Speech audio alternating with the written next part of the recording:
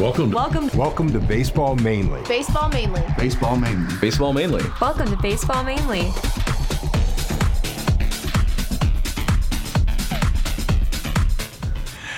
Well, I don't know if I'm prepared for this today. We got a great show today. Really looking forward to it. There's already a lot of energy in here. It's a great Tuesday. I hope it translates across the digits out there on the internet. But I'm a groupie today, man. So with us today is Corey. Hello. Sir Patrick Stewart. Make it so, Make number it so. one. Engage. And also, as usual, Ethan, the stat man, producer, Perlman. How are you? Man, you get so many titles. I'm good. I feel kind of bad for Corey, though. We can't come up with a new title for him. I'm okay with that. Technically, I'm a captain.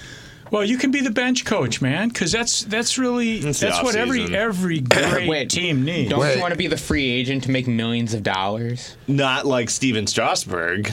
You don't want to make $240? No, because that's way too much money. but we need to talk about why the energy is here today. Oh yeah, definitely. It's a good Tuesday. With us in the studio is one of my favorite Red Wings ever, Darren McCarty. Well, that's because, Jess, I appreciate that. Corey, I think Bat Boy is where you would start. I can go Bat Boy. You'd be unbelievable. Started from the bottom, now we're here. Yeah, go right up. Are you replacing me? No. Is that why I was fired? You get bench coach. Yeah. Dude, we're putting you up. Yeah. But Ethan actually used to be a Bat Boy. I know. Yeah. But look at the stat man, Ethan Perlman, obviously. He came up from the ground up. Dude, he's making it done. He gets promoted.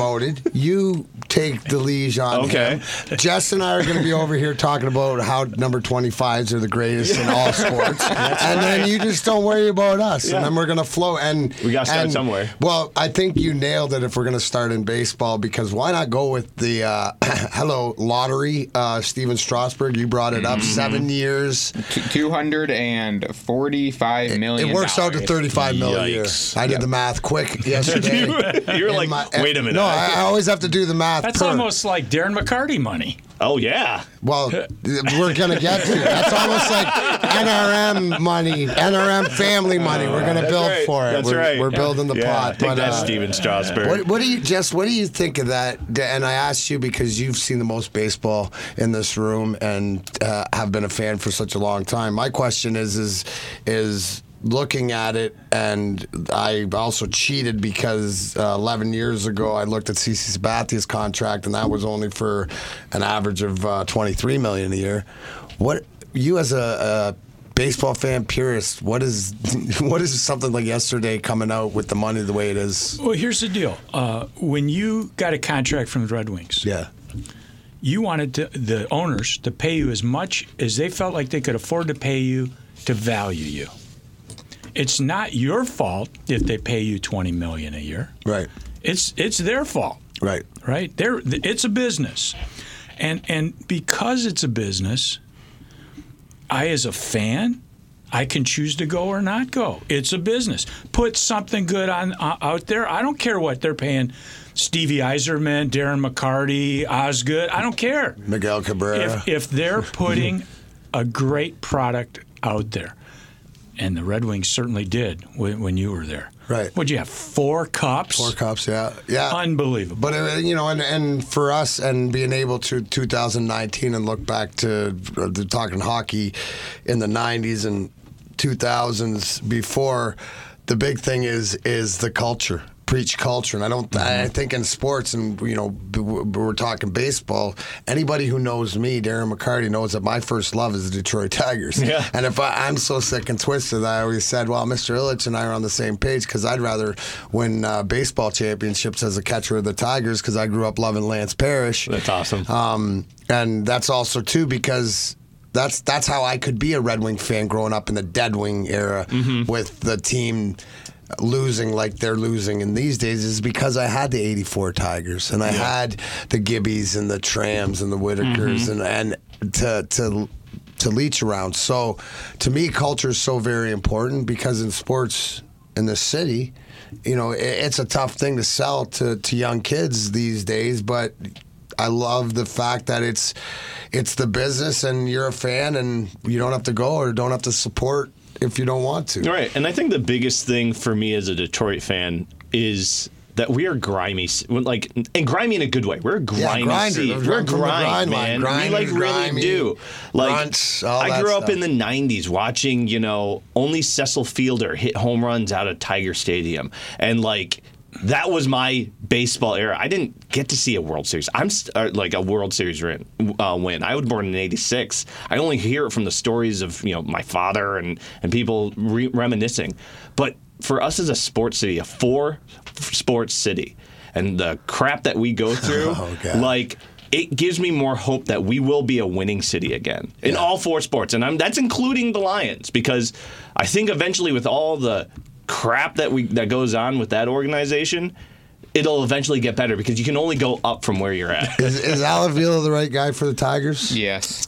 He believes so. Elaborate on that, please. Why? He has the ability, and he's shown it, to find hidden talent where other teams devalue players. Mm-hmm. JD Martinez being the biggest one of note. That wasn't Dombrowski? That was not Dave Dombrowski. Okay, all right. Yeah. No, because that's where, and Ethan, when you're making your point, and this is important not only for me, but for anybody else out there to understand, is that we got to get the facts, and people don't understand that fact. So the fact that you bring that up, so that shows, because it's track record. And it's not just with the Tigers. Even when Dave and Al were with the Marlins, a lot of the credit goes to Dave Dombrowski with bringing certain guys in, and I believe Miguel Cabrera was even one, that it wasn't Dave Dombrowski. It was Avila. It was Al Avila pointing out, look at this guy, take this guy. But same thing with Adrian Gonzalez. Okay, well, you tell me this then, and what's taking so long then? So with the Tigers, though, the same thing of what Dave Dombrowski has done with every team he's been with. He trades away the young guys that the team should have really developed, and traded them for the superstars of then that you knew, okay, their contracts are going to all expire around the same time. You're going to re-sign maybe 1 or 2 of these guys to enormous contracts, and you're going to handcuff yourself. Sure. And that's the same thing he did in Boston just recently. Yeah.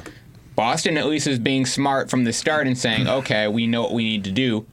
It's either sell off a few pieces to shed some salary so we can stay competitive in the coming years, or keep the core together and realize we're going to have to do a 4 or 5 year rebuild down the road. Yeah. So I think that what's the most important part and trying to break it down and why the relationship that, like you said, the culture with our teams and stuff, it's because of you said that it's the transparency, right? Scotty Bowman as a coach might not have told you anything, but the players were pretty transparent throughout. And even just hearing, I've never heard that it would take more than that. Sometimes you have to admit to some sort of a failure as much to what's going forward. So I would like to hear more of that out of the Tigers organization, just like on the Lions organization. You know, you can't say beginning of the year we're going for it and then go, well, it's a rebuild because of this or that. I mean, you're flip-flopping, you know, job keeping, stuff like that. Sure.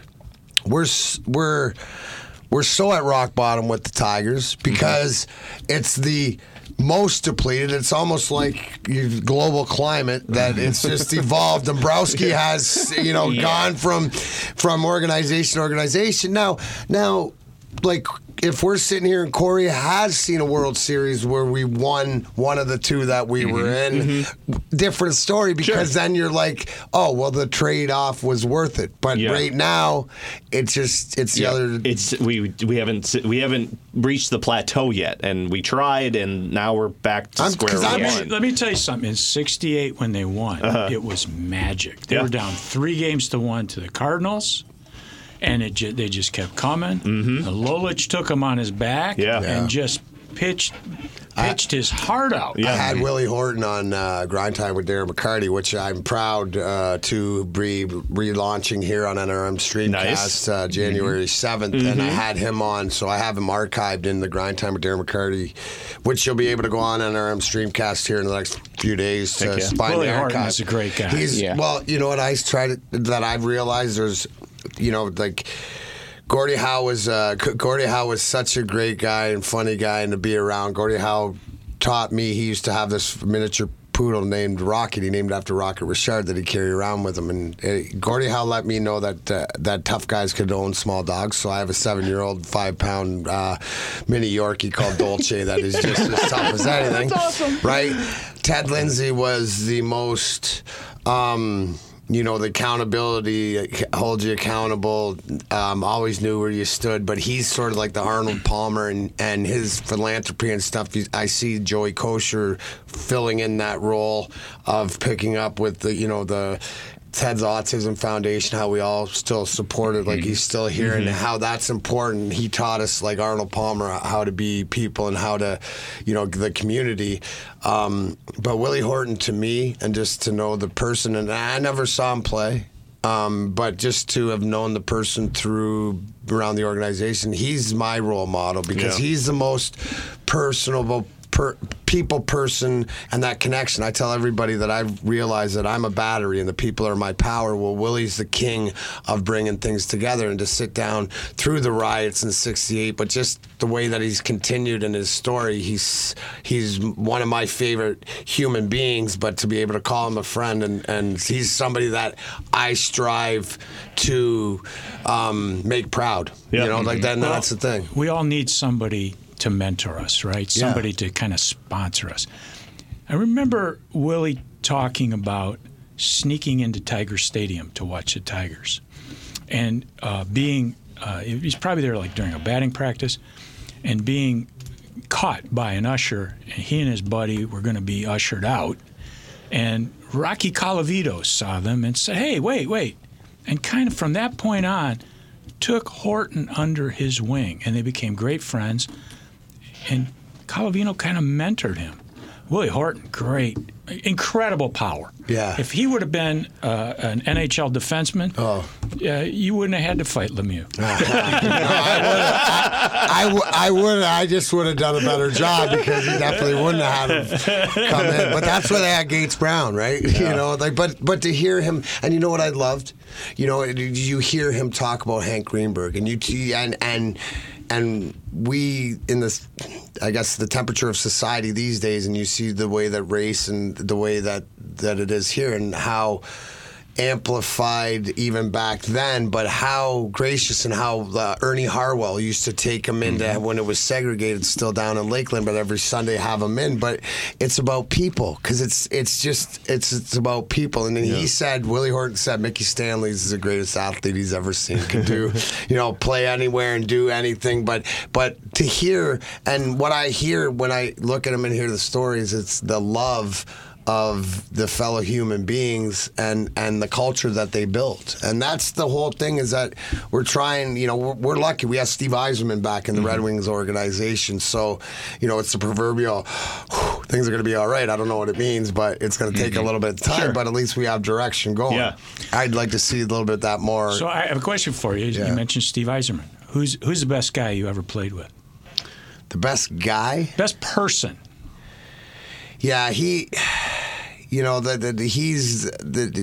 him and Nick Lidstrom, and they're different. See, because Stevie's, because he doesn't sugarcoat anything, especially with me, and it's one of those, if he likes you, he's gonna hammer you, and I'm his bitch, what I mean? But I realized that after 3 years, it stopped crying in the corner and sucking my thumb, is because he wanted the best for me, and that's throughout my hockey career, but it was even more so personal, and really have, and that's all my guys is I've always had that family to lean on, no matter what's gone through it. But Nick Lidstrom just wouldn't say. Nick Lidstrom is just like we call him the perfect human, right? And just because he's just that great of a person. Yeah. Henrik Zetterberg too, dude. Z? He's Z. I named my dog Hank. My bulldog. Darren. Ethan made this great rundown of things we're supposed to do. I don't think we're going to get to it. Well, we can get to it because Ethan. Before we go any Ethan further, knows that I'm a huge fan of history. well, So let's hear what happened this day in baseball history. Okay, so 1919, we're only jumping back 100 years. The National League, spearheaded by the leadership of the Pirates owner Barney Dreyfuss at the time, approves the banning of the spitball, allowing just the current spitballers to continue throwing the pitch under a grandfather clause. A year later, the American League will adopt the same rule. What? hey, would you not if you're pitching at that time and you weren't a spitballer, wouldn't you claim spitball Oh, so you could totally. learn it so you could get grandfathered in? So how old was Gaylord Perry at this point? 7. Wait a minute. That's crazy. That you could be grandfathered in to use a spitball. That's like saying, That's like if you got grandfathered in for My jersey coming off. Yeah, that's what it should have been. Dude, that's all it had to be. We should have been grandfathered in because they put the tie down rule, and that's when fighting got not as much fun. Right. Because you had to fight guys twice your size, and because it was like I related to Hoist Gracie and the Gi when the MMA fighting when it came out, and Hoist Gracie, who was Gracie Jiu-Jitsu, and he'd always get guys because he'd have his gi or his coat, his uniform on or whatever. While getting out of mine and bobbing and weaving would allow me to avoid a big giant guy grabbing me and throttling me. No bueno, Corey, in any language. No bueno. So, Gosh darn it, I can't use the spitball. I'm out. you're not grandfathered in. we jump to 1972, in which the American League votes to unanimously adopt the designated hitter on a trial basis for 3 years. The concept permits a team to have a designated hitter in place of the pitcher, and it will be implemented in most collegiate and professional circuits, with the National League and Japan's Nippon Professional Baseball's Central League being the notable exceptions. So tell me, at Bowling Green, in D1 baseball, At all D1 baseball, you have the designated hitter.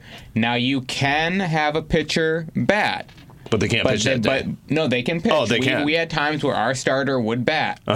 But the minute you pull him out, whoever comes in to replace him as the pitcher is now the batter. Yeah, it's the same way in high school. But we did also have times where we played teams. They would have a designated hitter at the start of the game. They would bring in a reliever. That reliever would bat. So when that reliever left the game, there was no more designated hitter. It was whoever came in to replace the reliever. Got it. So the real question is, are you a fan of the designated hitter rule or not? I love watching pitchers bat. I do. But here's the thing nowadays, and you see it more so, is that as you find more, and it's just like in all sports, is like the hybrid. You have more pitchers that actually can handle the bat. Yeah. These days, you have pitchers that actually play center field in St. Louis. You know, you have. I think it's more. The more rounded you have as an athlete, and especially as a pitcher, the adage was when you had a kid, tie his right arm behind his back, because if you can teach him how to throw left, he's a left-handed reliever. He's got a job forever, right? Nowadays, I think that the more versatile, and a lot of it has to do with, if you go to a training camp or you go to even before a game, pitchers are out there shagging flies, hitting a lot more, and it makes more of the value. And my question is, do you think that it'll be all throughout National League and American League eventually? Yeah, I'd really like to see baseball go one way or the other. Yeah. Just across, because now there's all this interleague play, and it gets confusing. It does. It totally does. And there's some guys who can hit, like you said. You think of Greinke and Baumgartner. I think back to the Tigers in my day of Earl Wilson. That guy could rake. Oh, totally. Yeah. But and the thing is because I think more so on, when we're talking cultures and clubs, right? You don't really know what you're going to get with a guy's only managed in the American League. Can he adjust to the National League? I think adjusting from National League to American League is a little bit easier, because it's almost like you're given exactly, and you see that. So I just think that. I'd like to see it more like you would, Jess, and see it more like figured out, either all of it or none of it. All of it or none of it, I totally agree with you. And especially, it gets very foggy because, say you're an American League pitcher and then you get, traded into the National League, but you were so dominant as just a pitcher in the American League and you never really had to hit unless interleague play. But then you have to know that every start you're going to have to hit. So you eventually want to kind of, in my head, would want to level that out, be a okay hitter, at least try to get on base. Well, let's think of other sports and pitching well. Let's think of other sports. So let's say in football, the extra point is kicked from wherever they're kicking from now, right? But if you're in the American Conference, it's 10 yards farther back. It doesn't make sense. Or if you're playing hockey. If you're Bobby Hull, you can use the curved blade. But if you're not, if you play in another division, it's only the straight blade, right? I mean, it gets foggy. It gets way too foggy. You want universal. I think it's and especially nowadays, nobody knows what a catch in football is. Nobody knows what a strike. Nobody knows what a strike in baseball is. Nobody knows what's pass interference, Corey. I don't know because my Saints whenever it goes against the Saints. No, whenever my Saints are playing, that's basically pass interference on the other team. No, it's whenever somebody's passing. It's whenever somebody's passing me medicine and you get in the way. That's pass interference. Okay, best coach you ever played for? Well, Scotty Bowman. I mean, best coach. Has to be. But the thing is he's the best psychologist. Because he taught us that you don't treat everybody the same because everybody's not the same. And I use that as an example. Is he might tell Sergei Fedorov, you need to do this and this more and this more. And then he'd tell Darren McCarty, don't ever do that again. Wow. Same message. Right? Yeah, so same message. But that's how he taught you how to learn, and not necessarily how you wouldn't follow his lead how to treat people, but because he always had a plan. He was 5 moves ahead, but he taught you that everybody's different and you should embrace it. And even though you thought he didn't pay attention or he didn't care, he knew everything. So you got to the point where you didn't like a lot of things he did, but you respected it, and because you knew at the end of it, you were all fighting for that cup. Yeah. What was one of the biggest life lessons that you took away from playing a professional sport? Family. And I'm specifically going to say what I've been through the divorces, the bankruptcies, the addictions, the rehabs. The one constant has always been the brotherhood, good or bad. But we went through, and you can see the Russian 5 documentary, well documented on it. But it wasn't easy, and now that I'm retired 10 years. And out doing this on NRM Streamcast, doing grind time, out traveling with comedy, doing all the cannabis awareness, all the different things. It's got me to know it's the connection with the people, to let them know that wait. All that stuff that we went through it together. So now I'm out here going, hey, thank you. Hey, thank you, because you remember how it was then, and you remember how it was then, and it's about the life. Sure. It's not about, it's about the championships, but those are the moments, right? So the highs and the lows, because I think everybody... we went from the highest to highs to the lowest to lows, and almost losing Vladdy. Pretty much losing Vladdy in the accident, and then being able to win there. So there's this bond that we have, and I just want people in this day and age to realize that how much more alike we are than different. And Darren, I want you to know that in a little bit of time that you've been hanging around with us over the last few weeks, it already feels like a family with you. There's something special. Maybe it's something, I don't know if you're different from what you used to be, because I didn't know you before. Right. But I can tell you this, you're a cheerleader. Yeah. You come in and people feel like they've known you forever. And it isn't Darren McCarty, the hockey player. No. It's No. Darren McCarty. Yeah. It's the the person. Yeah. And that I'm means a proud lot. of you for that. Well, and Jess, you know what? And coming from you, that means a lot because as anybody knows, this is family now. I tell everybody when doesn't matter what show we're doing.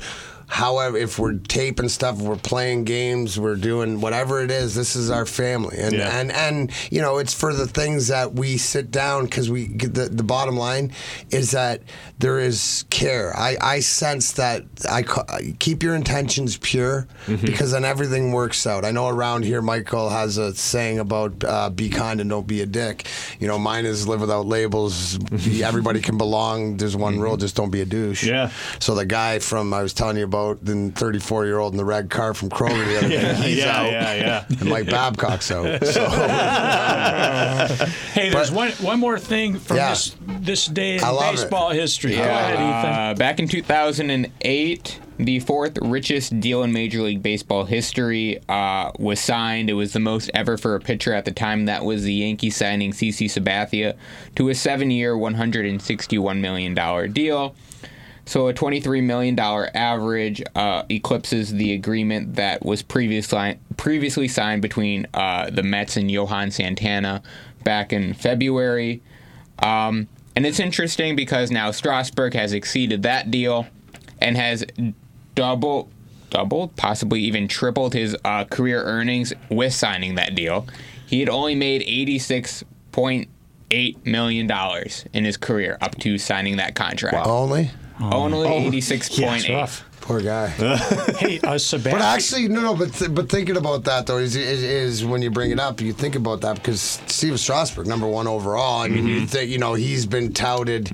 He's like in the Sidney Crosby-ish of baseball. So technically, with all the money that's thrown out in baseball, he was, he did deserve the payday, and he got it. And I think we can all agree as baseball fans, man, especially last year because it's his durability that is the question mark. And but he came back and won a World Series. Dude, he's a hoss, bro. Yeah.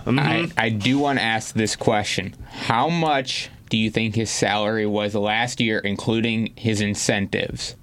20 million? No. You're saying 20. Any idea, Jess? I'm going to say 11.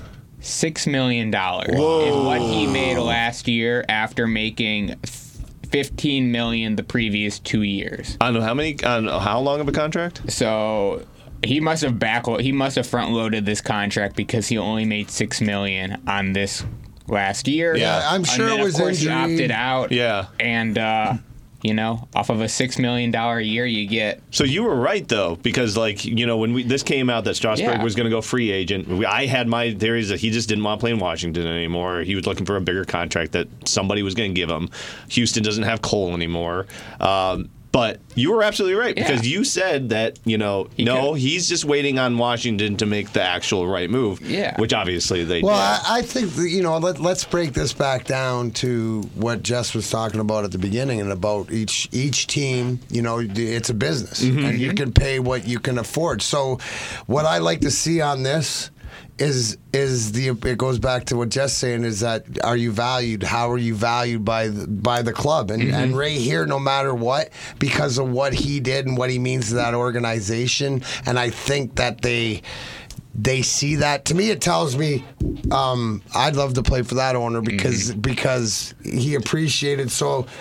Not that it's but when you break it down. He's getting a little back pay for a little bit of little effort put in. Right. And I love that because it's like I see you. I don't forget what you put in. And a lot of times as athletes, you're front loaded or look at Miguel Cabrera's contract. Are you getting the value at the back end? No, but it goes to Jess's point that then don't build it like that. Build it like Strasburg's because he's whether he earns the rest of it or not. You can say for the world championship, right? That we have missed out on here. There's a little payback. Here's a little, break that down to there's $30 million a year, and here's 35 for the last year, whatever as your bonus. Oh, Look totally. at it what you want. Yeah. Well, speaking of money, we need to pay the bills. So I want to tell you about our sponsor, Century Mortgage Lending. I'm really thankful for them. It looks like they're going to continue on with us for some time, and they did a great job for me. I've said this before. I've refinanced my house with them. I have an incredibly low rate, but even better than that, was less of a hassle than I used to put 3 people through when I was in the mortgage business. Explain about that, because you've done this for years and years and years, and to come up to somebody that you really respect, but because of how they do business. Touch on that a little more. Well, it is a company that I in a former life did some business with many years ago. They are an expert in especially large loans. Not that mine is large, and they've been around a long time. They're professional. Elizabeth Gagne took care of me. She was awesome. But Elizabeth and Paul and the rest of the crew over there do a great job. They're at 248-258-4977. 248-258-4977. That's a little shout out to our friend Buzz. Buzzy. Mm-hmm. They're at CenturyML.com, Century Mortgage Lending, CenturyML.com, 248-258-4977, NMLS 134525. They are an equal housing lender. So coming out of this break, I do want to point out, so Steven Strasburg has the record deal right now. That's right. He won't have it for very long because Garrett Cole will more than likely exceed any contract that Strasburg would have gotten. And according to MLB Network, the Yankees, the Dodgers, the Angels, we already knew were high and in on Strasburg, submitting offers of up to $300 million. Wow. There is now a mystery team that is in on Cole, and it's hard to imagine that they're going to be able to outbid the Yankees, Dodgers, and Angels. And the one name that's being thrown around a lot in here in the comments San Diego? The Chicago White Sox. Why are they all of a sudden Because- becoming like the team that wants to just make a move in the Central all of a sudden? Well, it's a smart move. I get it. Getting Yeah, Garrett because Cole it's would be a closer. smart It's move. True. It's closer. They're- It's only 4 hours down the road to see a good game. Yeah, true. They're they got the up and coming lineup. It's more or less their younger pitchers that need to take that next step. You're intrigued. It would be a lot of money to give to him, but they were also in on Manny Machado and Bryce Harper last offseason. I'd be very upset if we had to see Cole a lot next season with the team that we have. Wait, that time would just be out. like, Time we out. wouldn't get Time a run out. in at all. Corey, it doesn't matter, Garrett. So why don't we watch greatness in our own ballpark 15 minutes down the road? True. Right? Let's not be, you asked the question about Al Avila. Uh-huh. And is he any good? Is he the right guy? Yeah. We're going to see. And there's a lot riding on these guys at AA, these pitchers, right? Yeah. There's a lot riding on the Mannings, the Faedos, the Mizes of the world. Yeah. And, if you think about it, if these guys really are the real deal 2 years from now, and they can come up with some free agent hitters, let's say that the guy, Riley Green, 2 years from now, turns into something. Yeah. That Victor Reyes continues what we thought he was going to be. Am I sounding like a slappy right now? No. Or what? No. That my buddy, the second baseman, Castro. Which one, Willie or Harold? Harold continues on that vein, and they signed 2 or 3 guys who can hit. Suddenly, you've got something going. Yeah. So there is an outfielder who is still looking for a home, and he said he would be willing to come back and play in 2020 if there was interest. Curtis Granderson. Heck yeah. Why not? Bring him Grandy back for the fans. Yeah, I'll go down. yeah. I'll go down would. to watch him play. Grandy man? But I He's a great also dude. need to make a moment of silence Oh. because Don't give me that. because I know where Ronnie you're going. Rodriguez Got released? is no longer a Tiger problem. He is with San Diego. Wow. So bless Detroit's hearts right there. Well, it's probably good that he's out of sight now. No, because, yeah. You know, Darren, Swing and a miss? they've given me a hard Swing time. and a Swing and a miss. miss. Ronnie Swing and a Rodriguez. miss. Ronnie, Rob Deere Rodriguez. Yeah, we Do you know who Rob Deere was, guys? No, but that's He won't. not Rob Deere, Milwaukee Brewers launch absolute bombs or strikeout. Rob Deere would strike out 200 times a season and hit 30 home runs. Yeah. Wow. Yeah, he just was lazy. Oh. No, I mean, if he was either going to round the bases or he's going back to the bench. I mean, But early in the season, we made some predictions, and I said Ronnie Rodriguez was going to hit what, 280 or something. So we the have to keep bringing up the past? benchmark I gave you was at 200 at bats he would be hitting below 280. Mm-hmm. You thought he'd be hitting above, but I said realistically at 200 at bats he'll be hitting really below 200.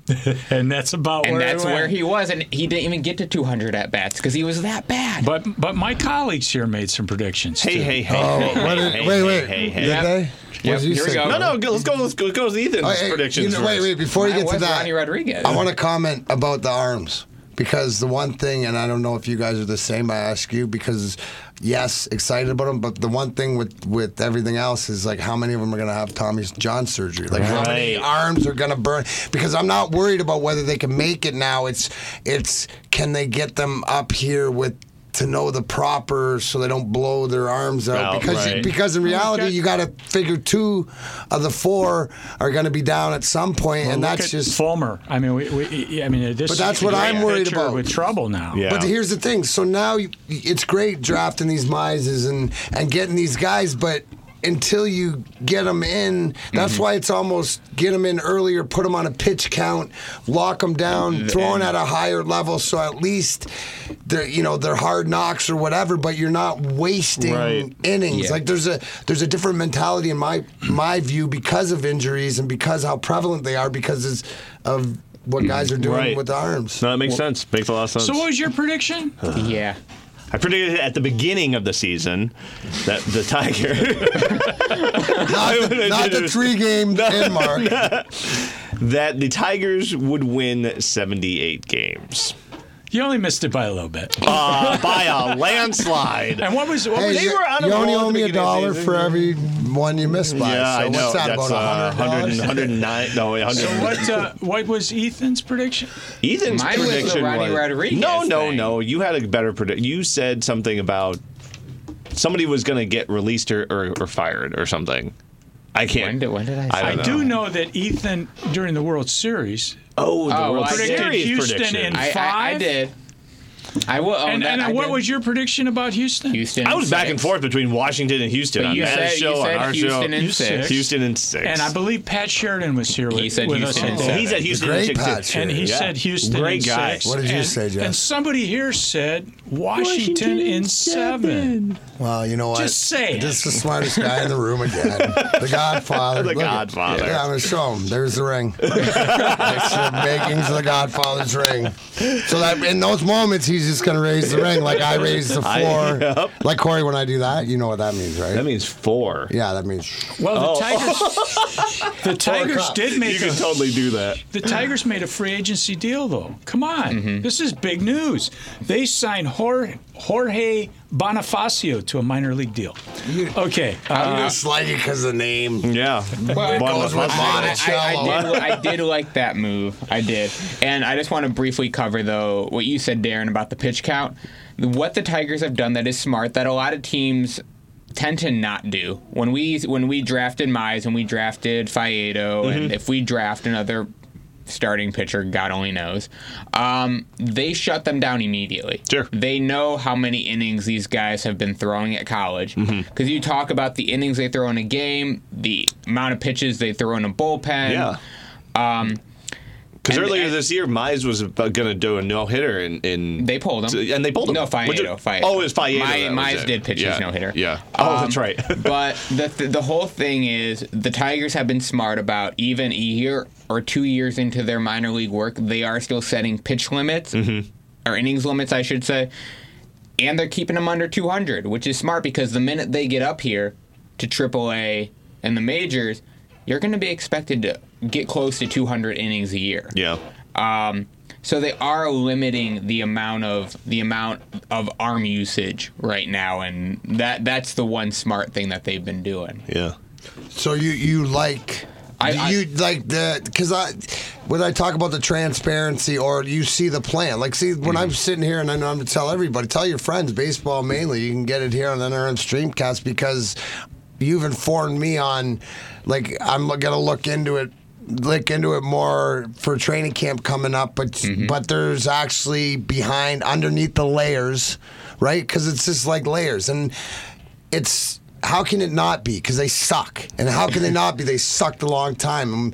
And it sucks when your team that you grew up loving sucks. But it's good to hear some hope, and I'll tell everybody else. So I like that, because then it goes, okay, there's seeds planted. Planted, definitely. And I love Gardenhire. So, I mean, no, it's true. Because totally. I always loved him with the Twins, but I just love, he reminds me of Barry Trotz in hockey. He's just got that... the right way. It's done the right way. Like, it's not being done because there's bullshit going on. No, right. He's got a good demeanor about him, and I totally agree with you. And he couldn't be happy last year seeing the basics that weren't being done. Oh, absolutely. Right? That burned my ass. Scotty Bowman always said, take care of the little things, the big things take care of himself. And if you can't take care of the little things, you got to break it down to elementary ball. Totally. Yeah, I'm not a great baseball player. I'm not a great technician. But when I, as a fan, see guys who have been playing baseball their life, I don't care that these are minor league guys, been playing baseball their life. Yep. They know better than what they were doing. Yeah. They were tired. They weren't used to playing that many games. Yeah. They're playing at a level where they weren't ready for it, and they weren't doing the basics. Mental mistakes. Yeah. It's like pre-snap fouls in football. It's like, dumb unsportsmanlike penalties in hockey, like selfish ones. That, to me, that's just selfish because you're not prepared. Right. Now, just to your point, though, do you think because of the season that they had and the amount that they had to play and the different positions and roles and everything and the mistakes that they did make, the crazy amount of mistakes that they made, do you think that that will help develop these guys a little bit more? Do you think that they'll take a look at how they do their workouts and they do their regiments and they look at positions and they'll go back to film and all this other stuff? It is either going to make them better because they're going to work harder, or it's going to totally demoralize them and they'll be done. Really? Yeah. It's one way or the other, and it's human nature, isn't it? Yeah. Either I'm going to suck it up and I'm going to be better. Yeah. Or I'm going to fold. Or I'm not going through this again, and this is as good as I can be. Well, if you believe that, you should get out. Yeah. And it's that way in business. When I need to shout out to my friend Rick Schaffner, who's a huge hockey fan, and I'm sure is hopefully listening that because Darren's on today. But Rick was the president of the company I worked for, and we did a survey of all the employees that because we had hired probably over 100 people over the previous couple months. It was a time when things were going crazy in our business. And we got these surveys in, and one of them said, this place sucks. That person was never going to improve. Nope. And Rick, bless his heart, said, anybody that feels that way, you need to get out of here. Go do something you want to do. Yeah. Right? Give it your all. Whether we're doing a podcast or a streamcast, or whether we're in the mortgage banking business, or we're a professional athlete or an amateur athlete. Sure. I play with guys at a very low amateur level who want to do everything right, and they work at it. Taking pride in what you're doing. Yeah, and that's not their full-time job, but I'll tell you what, some of them tonight will be up taking batting practice at some batting cage somewhere. Right. These are guys 45, 50 years old. Anyway. Just to your point, what I've found in asking them from the most successful people and the people you respect is the bottom line is how do you get to where you want to be, and it's hard work. And it's hard work. So, in saying that, you might as well find out something, that self-awareness, and look inside to see what it is you like to do and find a way to do it and surround yourself with the same people, right? Yeah. That's the same thing as the direction that you want to go. And if it's not the same direction, it's that communication to, you don't have to be where you are. And I'd rather help somebody get to where they want to be and not cause chaos in my circle, but let them go off in their other circle. Doesn't mean that we can't be friends, but if you're not doing what I'm doing, don't be over here. Right. The other thing about sports is you kind of self-select yourself, right? If you're not really into it, your teammates they know. It's true. And they're just going to kind of push you away. It's true. Right? Guys I play with, man, it's a brotherhood. Well, that goes. I'm sure it totally is. I'm sure. Absolutely. It's a brother, and you've made it's lifelong more than a brotherhood. friends. No, right? it's family. I mean, it's almost I'm closer to the guys that I've blood, sweat, and tears with and succeeded on the ice than I am people that are that are blood. So to me, I call it chosen family. You can't choose your relatives, but you can choose who you surround yourself with. Well, if you look back at those World Series teams that were in my lifetime, the '68 series, those guys are pretty close. Yeah. Oh, still run into all John Wharton and run into him. Obviously, Willie, see Mickey. Have. By the way, Lola should be in the Hall of Fame. Absolutely, hands down. I'll mention that every show. So should Lou. Hands down. Yeah. And especially nowadays, just to bring it up, because now they bring the sabermetrics into it and stuff, and to hear Pat Caputo say that he's 76 out of any baseball player ever to play. That's top 100 ever to play because of. Well, his WAR was 75.1. Right. That's Bill unbelievable. Mazeroski, his second baseman, is in the Hall of Fame. His WAR is 36.5. Terrible. Jackie Robinson's WAR isn't as high as Lou Whitaker's. It's 61.4. Ryan Sandberg's WAR is not as high as Lou's. Frankie Frisch, a very great player from long ago, 70.4, not 75. Now, there are players with higher WARs. Like Honus Wagner. Yeah, but we're not talking about the ones with the high. We're not trying to be the best. We're just trying to be a double play combo. That was the greatest in my my time. And Magic. Because here, Jess and I are gonna have an old guy moment here. Like at the ballpark, and anybody out there like that remembers that old ballpark, but to see the Lou and Tram, any ground ball, and you just knew, like, guy would hit it on the ground. It hit the grass, and you just automatically start getting up because you knew as you're walking out, the game over. Everybody, the double play was being made, and all the people in the section would be up because they knew it was the bathroom time or the game was over. It was so matter-of-factly, and it goes back to the basics of, how many times, if you ask them, did they turn that to. Now, record number in the major league, but how many in the minors and how many in practice and how many all that. So it goes back to what you do, that 1-2 punch. What a cool thing to have been able to play with your partner. Yeah.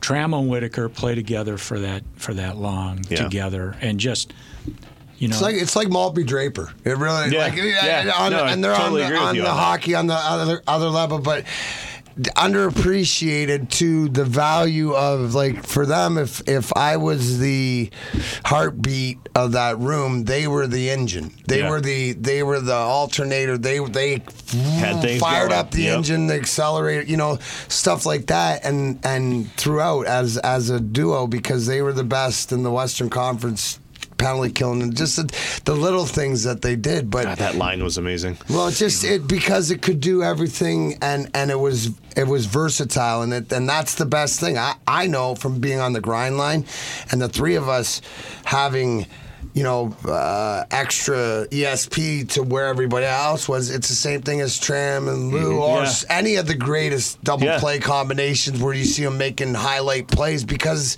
it's like they operate as one. Synergy. We were three, synergy right? there. We were three as one, and that's what made us so good, is because we didn't have to think. We just knew where the other guy was going. It was just matter of factly. You never had to hold your breath with that. Yeah. You never had to hold your breath as a fan when you're watching. Like you said, But it gets down to because it was done right. You always knew that ground ball Tram was gonna double pad that glove before it got in there as he flipped it, fired it any way he had to, and Sweet Lou was just kind of slinging on. Well, you talk about guys like Derek Jeter who would go and make that jump throw. Yeah.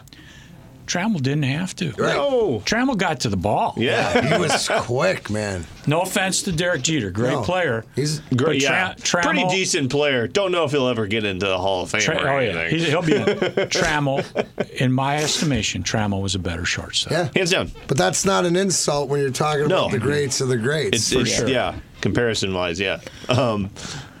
We're not. Hey, the bottom line is Whitaker should be in the Hall of Fame. We're not arguing he's the second baseman all time. Just get his ass in there. You have to go Trammell, Whitaker when you think about everything. Yeah. Everything. I think Parrish first, but definitely, yeah. But that's just because I used to paint my glove orange. Yeah. Well, let's stop here for a second.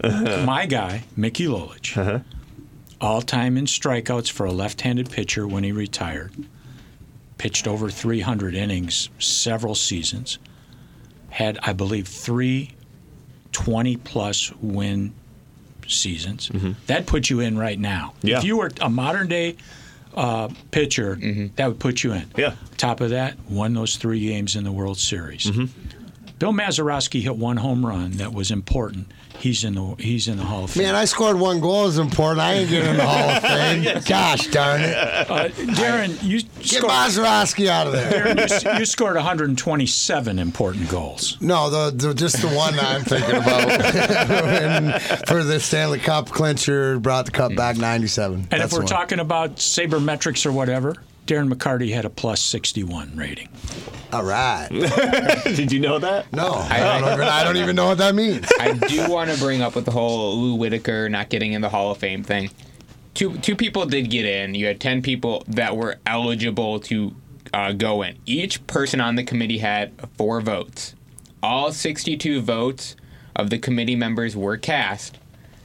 And the fact that nobody, aside from the 2 that got in, got more than 6 votes makes you really think that either, depending on what the conversation was, because they get info ahead of time on who the candidates are. Well, the thing holding Lou Whitaker back is people's personal impression of him because of his outspokenness, because of his religious belief, because of things that he said in the past. And we're talking number, and I get it, because then they're going to argue about moral character, whatever like this, but after time goes by or whatever, the numbers speak for themselves. Lou Whitaker didn't bet on baseball. I get it. But Lou Whitaker, our knowledge, did not take steroids. I understand.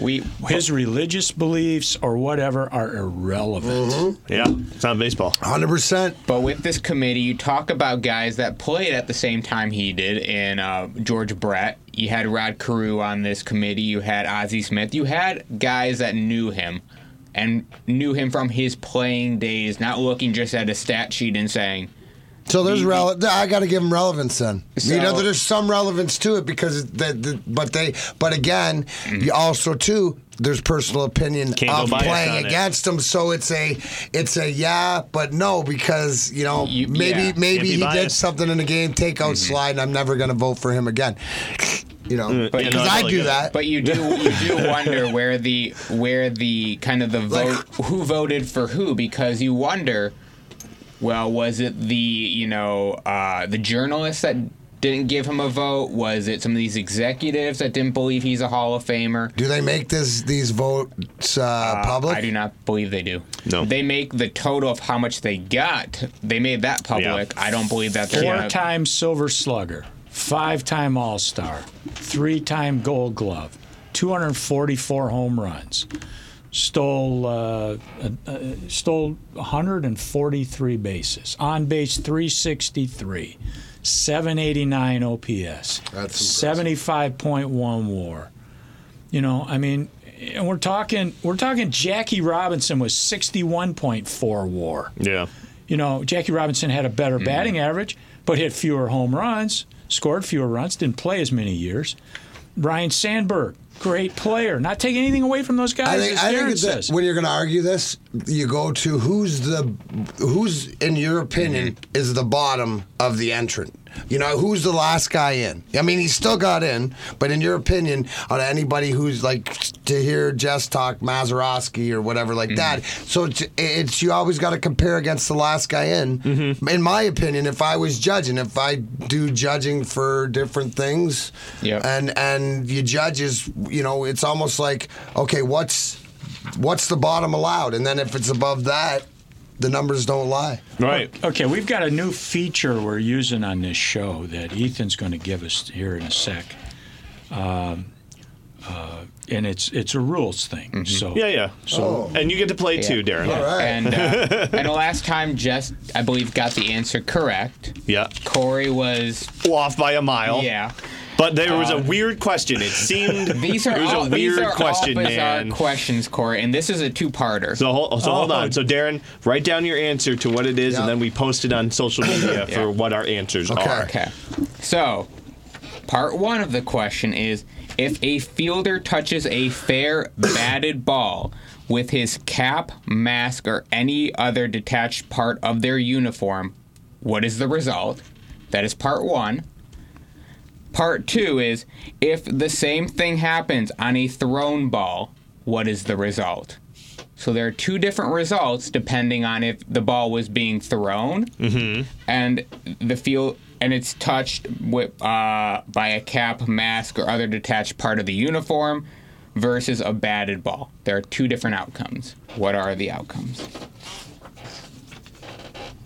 Okay. And Corey, you look Well, confused. I'm just Can you read? Okay. Just read them back again one more time. Part one. Yeah. If a fielder touches a fair batted ball with his cap, mask, or any other detached part of his uniform, what is the result? Not including his glove. That's not part of his detached. No, the glove is fine. Okay. But cap, mask, other detached parts could be if he's wearing a brace and he touches it with his brace or something similar like that. But if it's thrown to them. Now it is, the second part is, if the same thing happens on a thrown ball, what is the result? Okay. I think I have my answer. Ish. Well, how about we give you answers quickly, and then we'll see if we're right next Okay, week. And we'll also all for encourage people to send their answer in. Yeah. So what do you think? First question, if he's touched by a detached part, it's a fair ball. So it's a live ball, basically, because you interacted with that ball. And then the second part is still kind of confusing to me in terms of the throwing part.